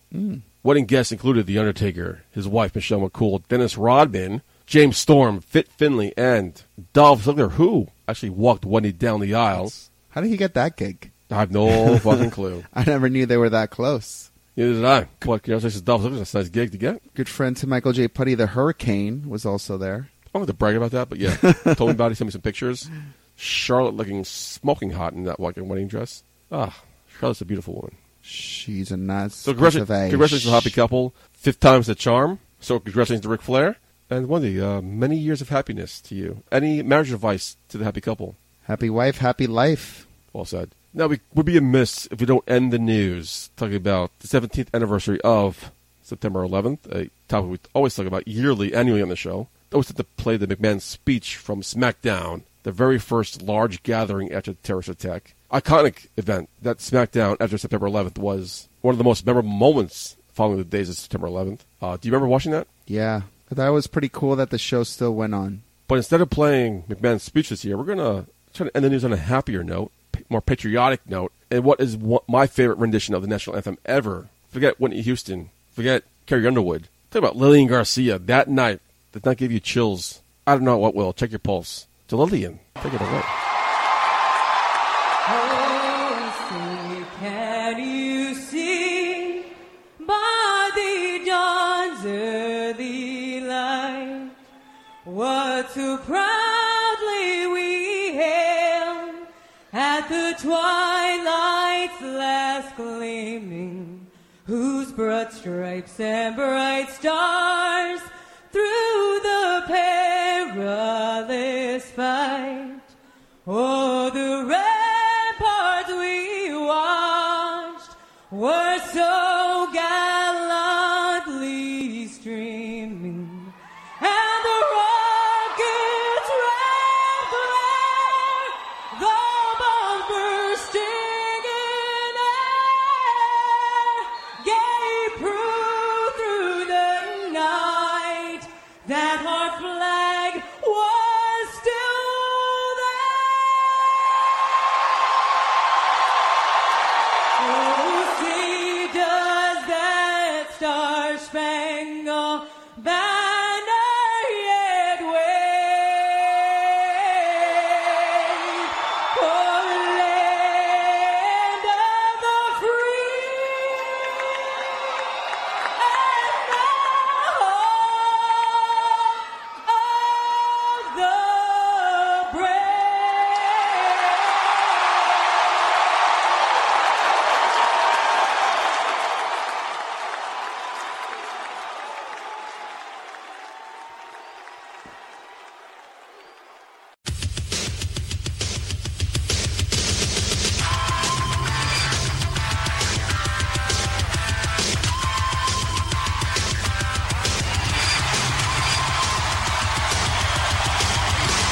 A Shot of Wrestling presents Cheers and Heels.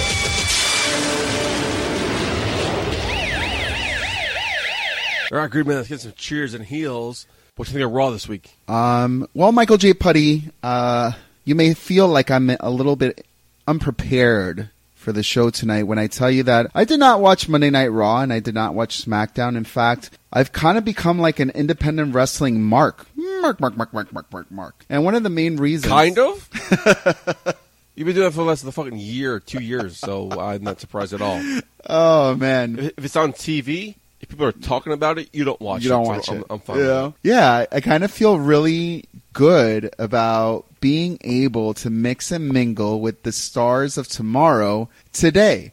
So I'm a lot more invested in the careers and in the futures of people like Mike Orlando, like Ali Rex, like... So that you can know your role and shut your mouth while I talk for the next 20 minutes. No. Fine, fantastic. But... Let's go with Raw. No, wait Let a me second. Cheers. Michael J. Putty. The pairing. Wait a second. The reason I bring this up is because I haven't watched the product in a few weeks. I probably could Missing out. not even remember the last time I watched a full Monday Night Raw or SmackDown. I want you to give me those cheers and heels, and I hope that by the end of this segment, I get excited to watch the product again. So go ahead, Michael J. Putty. Hit me with those cheers, baby. Make me want it. Make me want it. Absolutely no problem until you told me to pull the curtain back, breaking kayfabe, to make light of cheers and heels, to cut it short. So now I got light on my cheers and heels because I thought you watched Cheers and Heels. So now it looks like I can't say you nothing because you told me to keep it light and short. Keep it like it and short because I wasn't too interested in what's going on with Raw and SmackDown. You're an asshole. Let me go cheers the pairing of Drake Maverick and the Authors of Pain. Now, I don't watch 205 Live, but from what I heard, he was great in TNA. You know, I really enjoyed him doing commentary. The couple weeks he did commentary on Raw before the Cruiserweights left Raw. Drake Maverick is a character. Looking forward to see where his pairing with AOP goes. I think it's a good fit. So stay tuned to hear my opinions on Drake Maverick and 205 Live's Authors of Pain. Oh, so that's a cheer for you? I'm supposed to Yes, be I like excited it. about that. I'm supposed to be Drake like, Ma- wow, Drake Maverick? I'm Yeah, going to absolutely. tune into Monday Night Raw now because I'm watching a 205 guy. Come on, give me something better, Mike. Give me something better. Because Drake Maverick's on Raw doesn't make you invested in 205 Live. No one cares about 205 Live. But Drake Maverick is a character who deserves to be on TV as a character, and now he's getting the option and the platform to do so. So I'm excited to see where his character goes from here on All right. Raw as a manager. I'm going to heal that Triple H promo. Now, I enjoyed the Triple H promo the first time he announced the match with Undertaker, but this one kind of fell flat. Didn't deliver anything. I wasn't invested. I wasn't drawn into it. Triple H is great on promos. This kind of didn't do anything for me. Now, maybe it was because last week's promo with Shawn Michaels and Undertaker was just so awesome. They couldn't compare. But I'm going to heal Triple H promo. It didn't do anything for the show. It didn't do anything for me personally. And it's weird how, like, what other matches are on this SmackDown Supercards? Super Show, Australia show? Because they constantly only talk about this one show. Like, what other matches are there? There has to be more, right? I'm assuming this is like the Evolution pay-per-view where after Hell in a Cell, they'll start building it up more and more. So let's get through Hell in a Cell first, and we'll take it from there.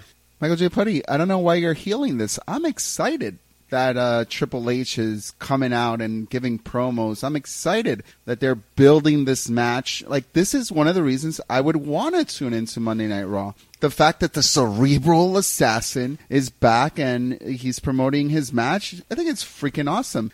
I'm going to cheers Ronda Rousey and Natalya delivering the heart attack. Nice homage to the Anvil. Rest in peace, Anvil. Oh, And great way to tribute her father. I love it. I love it. I love Now, tributes. An LOL moment here is, did you guys catch Renee Young cheering for Finn Balor here? Finn Balor won with a roll-up. 1, 2, 3. He won, and Renee Young cheered him. Michael Cole was quickly to go into and saying, there's no cheering here. She said, that's right. I have to remain impartial. So Michael Cole, keeping Renee Young in check.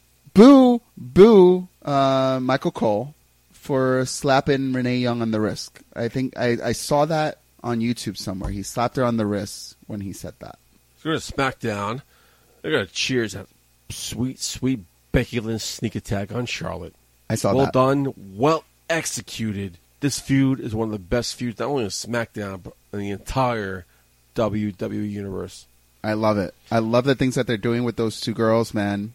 I love this. Like, I think I saw it on like social media. It was like people were comparing Becky Lynch to the female version of Stone Cold Steve Austin. Did you see that? No, but the voice, Erwin Escobar, tells me it every week. Oh, really? So he's hip with the social media. But yeah, I totally No, see he's that. not, but that's his own opinion. He agrees with the majority of people. Like, they agree, and it makes sense. Yeah, I love it. I love it. Cheers, Maurice looking smoking hot. Who? After months of giving birth to a baby? Like, if you watch Total Bellas, Brie Bella has some sort of insecurity issues about her body after giving birth to a baby a year ago. Here you are, Maurice, 5 months after giving birth to a baby, wearing nothing, showing off her stomach. You could tell she had given birth to a baby, but she looks smoking hot. Brie Bella has nothing to be ashamed of. Brie Bella looks smoking hot as well. Both women looking smoking hot. So, powers to the mothers that be. I'm sure you can agree to your wife, right? Hey, those are very lucky ladies. My wife in particular is a very lucky lady to be able to spring back. Literally 2 weeks after she gave birth to our son, she was like back to her normal weight, like nothing ever happened. Like, it's just fucking genetics. And on your note about Maurice being smoking hot, I think there is a little bit of difference between Brie Bella and Maurice. Maurice, to me, is a sex symbol. I'm sorry. She is a complete hottie. Like, she puts up her sex appeal. Like, that's who Yeah, she but you're is. a Brie Bella mark. No. Oh, I love Brie Bella, but let me tell you. But Brie Bella is now playing that. I wouldn't say it's playing the character, but has filled the role of being a mom and has tried to get her real life persona out there through reality television, and now you're connecting with Brie Bella as a mom. So when I see Brie Bella, I'm like, oh, dude, really cool. She's out there. She's still wrestling. It's awesome. She's a mom, and she's still living the dream. That's awesome. But all I see when I see Maryse is like, damn, girl is hot. Oh, she's a mom? Damn, that's a MILF. Like, it's just like my sexual mind just gravitates to her. Oh, cheers that sweet Samoa Joe bedtime story promo, including the bonus comic graphics. Great promo with Samoa Joe. Great way to elevate this feud. I'm all in with Samoa Joe, AJ Styles. Now this, just before you say anything, the Samoa Joe, AJ Styles feud, the Charlotte, Becky Lynch feud, a feud I wasn't able to talk about last week, the whole Iconics, Naomi, with the help of Asuka.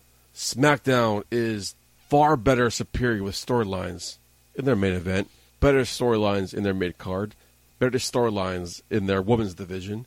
Raw just sucks compared to SmackDown right now. SmackDown is a far superior main event, way better mid card, and way better women's division. So, as Pete Rosado said, hashtag SmackDown saves lives, and it does. And I think that's why I need to watch SmackDown more, because I'm so invested more in these storylines, and I should just keep my Monday nights free. Yeah, for Monday Night Football? No. For The Bachelor. Not surprised.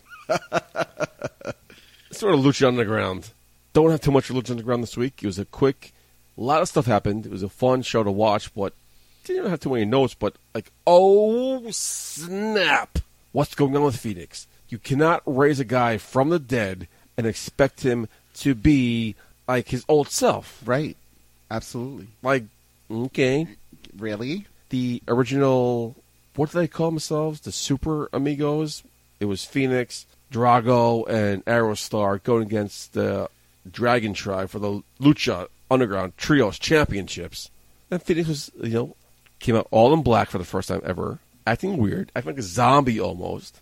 Did what he had to do until towards the end, he attacked his best friend Aerostar, his beautiful girlfriend Melissa Santos confronted him. He pushed her to the ground. So something's going on with Phoenix, which is not a surprise. He was dead for like 5 weeks. You can't raise him. Oh, God. Abel, please. Dude, I'm telling you, if Phoenix was dead and pushes Melissa Santos to the ground like he's done with her, like the dude literally died. Because there's no way that you ain't got no blood pumping down there for Melissa Santos that you're like, nah, bitch, I'm done with you, you know? By the way, Dragon Azteca Jr., who has been trying to get into that entire season, I am taller.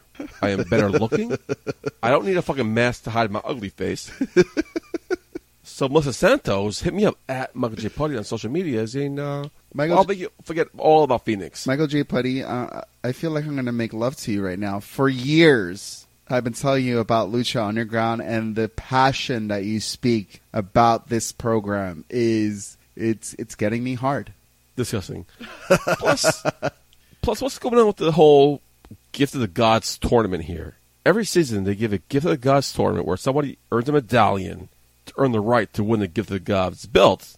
A belt you guys can cash in, so to speak, for a chance at the Lucha Underground Championship. Right. If anybody can get a chance at the title belt, why bother going through the fucking tournament itself? Ivelisse went to the tournament. She lost. She gets a Gift of the Gods title match this week on Lucha Underground. So a couple weeks ago, Mariposa, out of nowhere, gets a title opportunity. Next week, got Marty the Moth get a title opportunity. Like, what's the point of the whole vying for the medallions if anybody can get a fucking title shot anytime they want? I don't know. I don't know what the great point input. of it. Let's go to the Impact. Great input. Now, once again, if you listen to last week, episode 133, abbreviated episode, I've lost Pop TV on my cable channel. Did you get it back? No, but a friend of mine gave me her Optimum login, so now I can watch Pop TV live on my phone. Yo, you know what that means. For some fucking reason. You know what that means. Not on my Xbox. You know what that means. Not on my tablet. You know what that only means. on my fucking phone. You know what that means, right? She wants a dick. All right, here we go. So Joe Henry came out last week, and Katrina professed her love for him. A man, Joe Henry, backed up his bro, Grado. Bros before hoes, no? Feel it. Well, this week, Joe Henry comes out with a custom video specially designed for Katrina called Access Denied, in which he throws a reference to her and her pirate brother, Paul Burchill, from the WWE days, #nice touch. But no, Katrina is smoking hot. She's a dime piece. She's a, what do you call it, a hot piece of ash? She's a hot piece of hash. Yes, she is. So props to Joe Henry to putting her aside, and bros before hoes is real. You know, loyalty somehow does exist. Sad to see where this goes and how does this play out. Cheers, Brian Cage versus Congo Khan. Again, fucking amazing. These two guys, these two big behemoths, these two monsters are flying around the ring, flying around the top rope like they're fucking cruiserweights. Body splashes, hurricanranas, 450 splashes. Congo Khan and Brian Cage, amazing. You know, And you interviewed myself- Congo Kong. yeah. So Go back and listen to that. I mean, me personally, I'm 6'6", almost 300 pounds. I have a hard time getting off my couch, walking to my fridge. These guys are doing 350 splashes, frog splash off the top rope. hell yeah. Props to these guys. Make me feel like a fat piece of shit. Watch Impact on Pop TV. If you're lucky enough to have the fucking channel. So no comments on any show whatsoever. What are you talking about? You sold me in on SmackDown, Lucha Underground, and Impact Wrestling, and I still should not be watching Monday Night Raw. I learned so much from you, Michael J. Putty. So much. Let's get some ratings. This week's Raw drew 2.74 million, which is down 4.6 from last week's 2.872 million. Raw was number 6 for the night, behind 2 airings of Monday Night Football. Rachel Maddow, Tucker Bachelor. Carlson, Hannity. Bachelor? Raw was number 5 in the 18 to 49 demographic, behind 2 NFL Monday Night Football games, Love and Hip Hop and Monday Night Kickoff on ESPN. So now here we are, the debut of Monday Night Football. Raw has a huge competition to face, so the ratings will probably go down for the next 4 months. SmackDown this week drew a 2.229 million, which is down 3.9% from last week's 2.319 million. SmackDown was number 7 in viewership behind the night, behind Rachel Maddow, Fox News. SmackDown was number 2 in the 18 to 49 demographic, behind Mayans MC. Also Tuesday, most part of the country was election night for the primaries, so that might take away the added incentive to watch cable news. Did you vote in this week's primary, Green Man? You know I did. I didn't know who the hell I was voting for, but my wife came home and she's like, "We gotta go to vote." I was like, "Why?" Because many people died for you to vote. I was like, "That's a good point. Let's go." Impact this week drew 258,000, which is up 9.3% from last week's 236,000. Impact ranked 145 on the cable top 150. Last week, the show ranked 125. So the show dropped 20 slots in the top 150. However, the viewership went up, and this week's number is the lowest they've ever recorded in the 18 to 49 demographic. So that's a weird, if something goes down, everything goes down. However, the ratings went up, but they went down in the 18 to 49 demographic. Can only equate it to football. Yeah, football's great, man. That's it for ratings. Let's give some go-home thoughts. This coming Sunday is Hell in a Cell. Jeff Hardy goes to Randy Orton inside Hell in a Cell, which is weird. I don't know why this match is going inside Hell in a Cell in the first place. It's weird. Daniel Bryan and Brie Bella go against The Miz and Maurice. There's a long-standing tradition and formula to go-home shows before a pay-per-view. Whoever gets over is going to lose. Brie Bella and Daniel Bryan came out victorious on this go-home show. So does that mean The Miz and Maurice think out with a victory? Fucking hope so. The New Day will go against Rusev and Eddie English for the SmackDown Tag Team Championships. Jump in anytime. Dolph Ziggler and Drew McIntyre go against Seth Rollins and Dean Ambrose for the Raw Tag Team Championships. Ronda Rousey go against Alexa Bliss for the Raw Women's Championship. Charlotte Flair versus Becky Lynch for the SmackDown Women's Championship. Roman Reigns goes against Braun Strowman inside Hell in a Cell with Mick Foley as a special guest referee. And in my main event, the better storyline, the better build, the better everything, AJ Styles goes against Samoa Joe for the WWE Championship. That's Hell in a Cell, top to bottom. Green Man, put your wine glass down. Any thoughts on Hell in a Cell? Any predictions? The top of the card, the main event sound really good, man. The Joe and Styles match, I think it's not even going to be the end of the feud. I think these two are just getting started. I do not see Samoa Joe getting over this time around. Nope. I think AJ has a long reign ahead of him, but eventually I think Joe's the one that's going to dethrone him, but not yet. How do you feel about Braun Strowman cashing in ahead of time? Very rare. I think I like Very them. rare. I like his moxie. I like his moxie about it. His what? His moxie. Okay. Yeah, it's very, very moxie about him.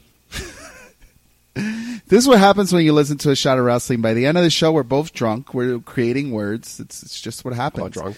But this is Clearly, your main event is going to be Roman Reigns versus Braun Strowman. However, this feud sucks. The storyline sucks. The build sucks. I like the unorthodox pairing of Braun Strowman, Dolph Ziggler, and Drew Galloway. McIntyre. Oh yeah, yeah, that's his name. Sure. Any go-home thoughts for you, my friend? Michael J. Putty, we're approaching a lot of great new independent shows coming up. I mentioned it earlier. We're going to be going to Outlaw Show September the 20th in Williamsburg, New York. It's going to be a great show. Follow Outlaw Pro Wrestling on Instagram, and you'll get all the details. Get your tickets there. But more importantly than that, we are gearing up from one of the biggest BCW shows in history. You talk about Shelton Benjamin versus Mike Orlando was big. You talk about Mike Orlando versus Billy Gunn was big. Nah. Wait for this one. Jack Swagger versus Azrael for the BCW Heavyweight Championship. This is going to be one of the biggest matches that BCW has ever put together, but they're just getting started. I'm beyond interested on what's going to be going on with our boy Eric Jaden and the Sexy Sane squad. I mean, the LAW champion in BCW, is it good for business? Is it? Tune in and find out. This is the reason you tune into A Shot of Wrestling. We're the exclusive podcast to BCW. So we have a lot of exclusives. There's going to be debuts, but I'm ready to break something to you, Michael J. Putty. At this next show, the return of the monster match is coming. And when you find out who are the participants in this, the last monster match, I was like body slammed by Jeff Cannonball. God knows what's going to happen on this one. But, keep your eyes on BCW. Keep your ears open to A Shot of Wrestling because a lot of great things are coming through the pipeline, and I wish I could let it all out right now. But the powers that be told me that I need to control myself. I can't give it all out tonight, but soon you will find out a lot more. The monster match is something that I'm really excited for. Trust me, it's worth the ticket of admission if you haven't bought it already just for Jack Swagger and Azrael. What can I manage somebody? Anytime you want to manage Eric Jaden, I'm sure he'd be open to it. You gotta be sexy though. You gotta be like, like the sexy MJP. Maybe like in a dominatrix. Seen me? You never know, Michael J. Putty. Again, I am beyond grateful to everybody who's given us an opportunity to be part of their organization, be part of their promotion, who's given us the opportunity to interview them on A Shot of Wrestling. Thank you so much. Without you, we're nothing. Without the fans of professional wrestling, because I don't think we have fans at all. We're fans just like you. So if you're listening to A Shot of Wrestling, you and I, we're in a boat together. And Michael J. Putty, you say it best when you say, when you're here, you're family. And that's exactly what we are. We are all family in this crazy world of professional wrestling. And bros, sisters, we're going to tear this shit apart by the end of the year. Guarantee you. The last couple weeks I've been promoting our love hotline. Dial it up, 619-3433-005. But I'm sure you guys are tired of hearing me talk about it. So let's get the man himself, Eric Jaden, to tell you what this hotline is all about. So Eric, take it away. This is the Sexy Saiyan Black Eric Jaden, and I want you guys to dial it up at 619-343-3005. And I'm going to give you all my love advice. I want to make sure that you are that sexy Saiyan lover that you can be. Dial it up, 619-343-3005. The Eric Jaden Love Line, brought to you by A Shot of Wrestling.